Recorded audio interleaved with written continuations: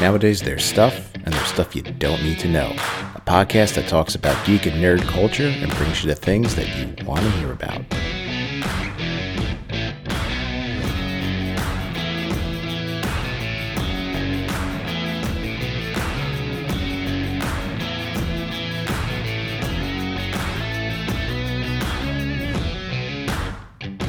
What's up, know-it-alls? You got stuff you don't need to know. I'm Jay, and let's get down to it. Happy holidays, everybody. It's December. Holidays are approaching. The end of the year is approaching as well. So I think now is a really good time to kind of do some wrap-up shows, kind of talk about some of the best stuff that happened in 2020. Now, a lot of people would say, well, 2020 was a pretty horrible year, just all around in general. How could there be the best of anything? Trust me, a lot of stuff did go on. And today I'm going to be taking a look at my top 5 comics for 2020. Now, all the comics on this list got their start in 2020, either, as standalone books, new series, or new story arcs. And again, this is a very subjective list, I read what I like what I read, basically, especially with a new series. If a new series comes out or a new comic comes out, I like to go on Comixology, Comic Geeks, Comic Junkies, and kind of read a little blurb about it and kind of get the gist of what the comic is going to be. If it seems interesting, I will buy that first issue. And unless it totally bombs in the first issue, I'll usually pick up at least the first 3 issues, just to kind of give it a chance and see, what I think of it. So a majority of the comics on this list I started this year. They are new series, and they obviously made it past the 3-issue test. So without further ado, let's get started. Coming in at number 5 from Image Comics is Adventure Man, written by Matt Fraction, with pencils and colors by Terry Dodson. Now, I'm going to be honest. I was going to put this series a little higher up in my rankings. The reason that it comes in at number 5, it's really not because of content. It's actually because the last issue that we have is from all the way back in October. New issue was, obviously supposed to come out in November. Issue 4 came out in October. This is a 6-issue series, so they kind of left us on a pretty big cliffhanger. And if you hear sirens behind me, it's that time of year when the police department and fire department take Santa Claus through town, and sure, why not right now? Okay, so that is over with, thank goodness. So like I said, the last issue 4, came out in October. We did not get a new issue in November. I'm not quite sure if we're going to be getting a new issue in December, and they left us on a bit of a cliffhanger. So I'm a little ticked off about that. So I kind of dropped this one down to number 5. But don't let that kind of cloud your judgment on this. This is a title I would definitely go out and pick up, especially if you're kind of a lover of the golden age of comics. And, I guess that's the best way to really kind of describe this comic, really without giving spoilers. And I'm not really going to give any spoilers on any of these comics that I'm going to talk about, because if you are interested in them, I want you to go out and pick them up and read them. So like I said, Adventure Man is pretty much, it harkens back to the days of, the golden age of comics, pulp novels and things like that. Adventure Man is the main character in it. Kind of, sort of, and I'll explain that in a second. Adventure Man is pretty much like, and this is really going to be kind of like a deep dive or a deep cut, he's kind of like Doc Savage, and Doc Savage was a character in pulp novels, I believe, probably in the 40s and 50s, all the way up through the 70s. Different writers, kind of wrote for Doc Savage. And Doc Savage was basically like the world's most perfect man. He was like a giant bodybuilder guy. He was super strong. He was super smart, super fast. Basically, he was great at everything. And that's pretty much what we get here with the character of Adventure Man. So quickly here, again, without really giving too much spoilers, the comic starts off with a tale of Adventure Man and Adventure Incorporated, which is basically kind of like, Adventure Man, again, is this really super guy who's great at everything. And his pals, which are sort of like a League of Extraordinary Gentlemen. Not in the sense that they're famous literary characters. It's just this collection of, there's a Swami, there's kind of like this stage magician, there's a scientist, there's a pilot, there's, all these different types that kind of come together to form Adventure Inc. and it's their greatest mission ever. They're stopping their arch nemesis from pretty much wiping out existence. And the book ends on a cliffhanger, or I should say the story ends on a cliffhanger, sorry. And we find out that it's a pulp novel that a mother is reading to her son. And you're sort of like, okay, what's going on here? So really, was Adventure Man real? Because the last mission they were on had to do with magic and erasing existence. And this mom who's reading it kind of gets an inkling that there may be more to it than that. And I'm just going to leave it at that. Like I said, it's definitely it's really well written. Like I said, it really has kind of like that pulp novel, Golden Age comic feel. And Terry Dotson's art is absolutely amazing. It's very Art Deco. It really, really fits. Even though it's the modern era, there are a lot of callbacks to that golden age of the 20s and 30s, and it really comes through in the art. And it's definitely one that you should pick up. Again, that is Adventure Man from Image Comics. All right, moving right along to number 4, coming in from Boom Studios. We Only Find Them When They're Dead, written by Al Ewing and illustrated by Simone DeMeo. This was not a comic that I had really heard about. My daughter Cassie actually found it. She picked it up at her local comic store, and she was like, you have to read this. You are absolutely going to love it. I picked up the first issue, and I absolutely fell in love with it. It definitely passed my first issue test. The third issue just recently came out, and I am itching for more. Again, very quick synopsis on this. It's the future. It is the far future. Humanity's kind of like, almost on the brink of extinction here. And the only way that they survive is they find these giant gods floating in space. They are just titanic people. And pretty much what civilization does is they go out and they harvest the bodies. They harvest them for meat. They harvest them for, the fluids and the chemicals contained within them that could be used to make medicines and whatnot. And the thing is the captain of one of these harvester ships has an idea that, they weren't always dead. These giant gods that we find, they had to come from somewhere. And that's really the gist of the story is who are these giant titanic godlike people that, yes, they've saved humanity, but they saved humanity with their dead bodies. There has to be more to it than that. But of course, it being the future and this kind of big industry of harvesting these gods, there of course is sort of like a mega corporation that oversees everything with a lot of these strict rules. And there's a bit of a backstory between one of the enforcers for this company and the captain of the ship. And I'm going to leave it at that. I mean, it's a great tale. Again, excellent writing.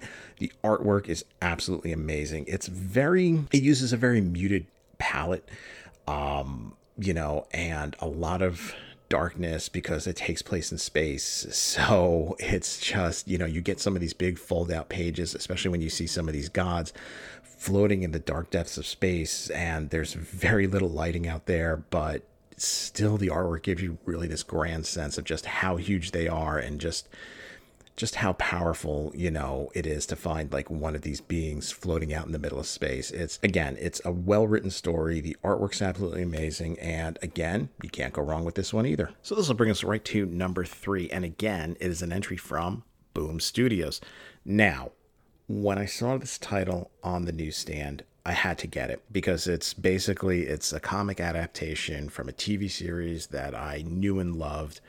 I shouldn't say growing up. It was really back in the 90s. I was in college at the time. So the comic coming in at number 3 from Boom Studios is Willow. Willow, of course, being from Buffy the Vampire Slayer. Now, this year, Boom Studios, it seems, pretty much, I guess they have the license for Buffy the Vampire Slayer and all things related to it, because they did start a new Buffy the Vampire Slayer series this year, pretty much right around the time that Willow came out. I picked up both issues and immediately put down Buffy the Vampire Slayer because it was very, very poorly written, and I've been sticking it out with Willow. I should say before we continue that Willow is written by Mariko Tamaki, and it's illustrated by Natasha Bustos. I just want to talk about the art really quick here. Natasha Bustos is a phenomenal artist. I mean, I believe, and I've seen different comic adaptations of Buffy the Vampire Slayer, Angel, Willow, a lot of different spin-offs and things.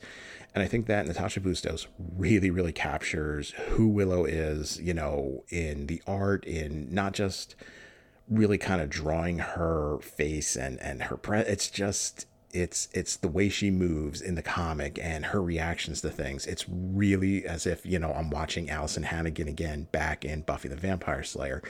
And basically the gist of this one is you don't have to read any of the other really Boom Studios Buffy the Vampire Slayer comics to really kind of get the gist of what happened. If you watch the TV series, you know that it pretty much ended with Buffy and the Scooby Gang pretty much closing that big hellmouth that was in Sunnydale and going on from there. After that, Dark Horse Comics had the right to Buffy the Vampire Slayer and all the characters and whatnot, except for Spike. Interesting enough, they did not have the rights to Spike. It took them about a year or so to get the rights to the character Spike.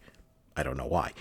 But they basically continued. They had sort of like an 8th season that again, now that there's all these Slayers all over the place and Buffy trying to manage all, thousands and thousands of Slayers, a lot of them subscribe to her ideals. There are a lot that went rogue. And basically, that was sort of the tale there.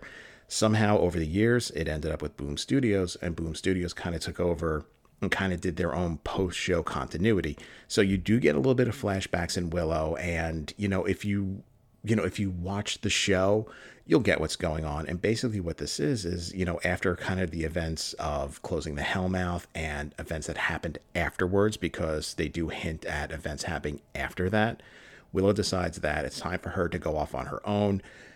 Not because of really any kind of disagreement or anything like that. It's, I guess, the events of what happened with Buffy and her friends. There's some tragedy there. And Willow is dealing with it really kind of the way she knows how, and that's going off on her own. And basically she comes upon a town pretty much populated by witches. And at first Willow is like, wow, this is great. It's people like me, people who get me, and I can relate really well to them. But of course, look, this is Buffy the Vampire Slayer, right? There's got to be something dark and seedy there. And there is something dark and seedy there. And Willow is right in the thick of it. And again, coming in at number 3, like I said, Willow from Boom Studios. Definitely check it out, especially if you're a Buffy the Vampire Slayer fan, excuse me. Alrighty, we are up to number 2, and this entry comes in from Image Comics. So far on my top 5 list, I have 2 from Image and I have 2 from Boom Studios. So this one is written by James Tynion IV. The artist is Martin Simmons, and of course, this book is Department of Truth. This comic is absolutely amazing. This is probably, one of the best written comics on my list. Number 1 beats it out, but this one, just phenomenally written. James Tynion IV is an amazing, amazing writer. He did a massive run a couple of years back on Batman. He's actually right now, he's a writing fiend. Besides Department of Truth, I know he's also doing a series Wind. He's doing a few different series for a few different studios. I think he might be back at DC doing some work with them, but I'm not 100% sure of that. What is the story behind the Department of Truth? So let me ask you this. What would happen if the belief in a conspiracy theory was so strong, it brought that conspiracy theory to life? What will we do? Well, obviously we need a secret government organization known as the Department of Truth, run by Lee Harvey Oswald. I mean, when I picked up this first issue, I picked it up because it was James Tynion IV and the Department of Truth, and it was kind of pitched as like, this is a really freaky, trippy X-Files thing. I was never a huge X-Files fan. I liked the X-Files, but I love James Tynion IV, so I figure, okay, James Tynion IV's take on the X-Files? Yeah, I was not disappointed.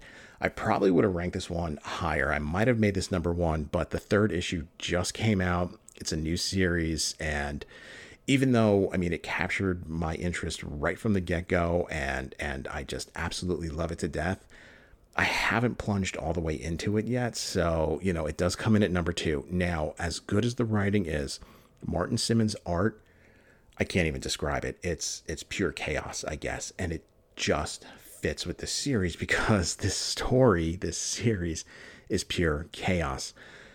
Little something about James Tynion IV. My daughter Cassie, you've heard her. She's been on the show many, many times, is a big fan of his.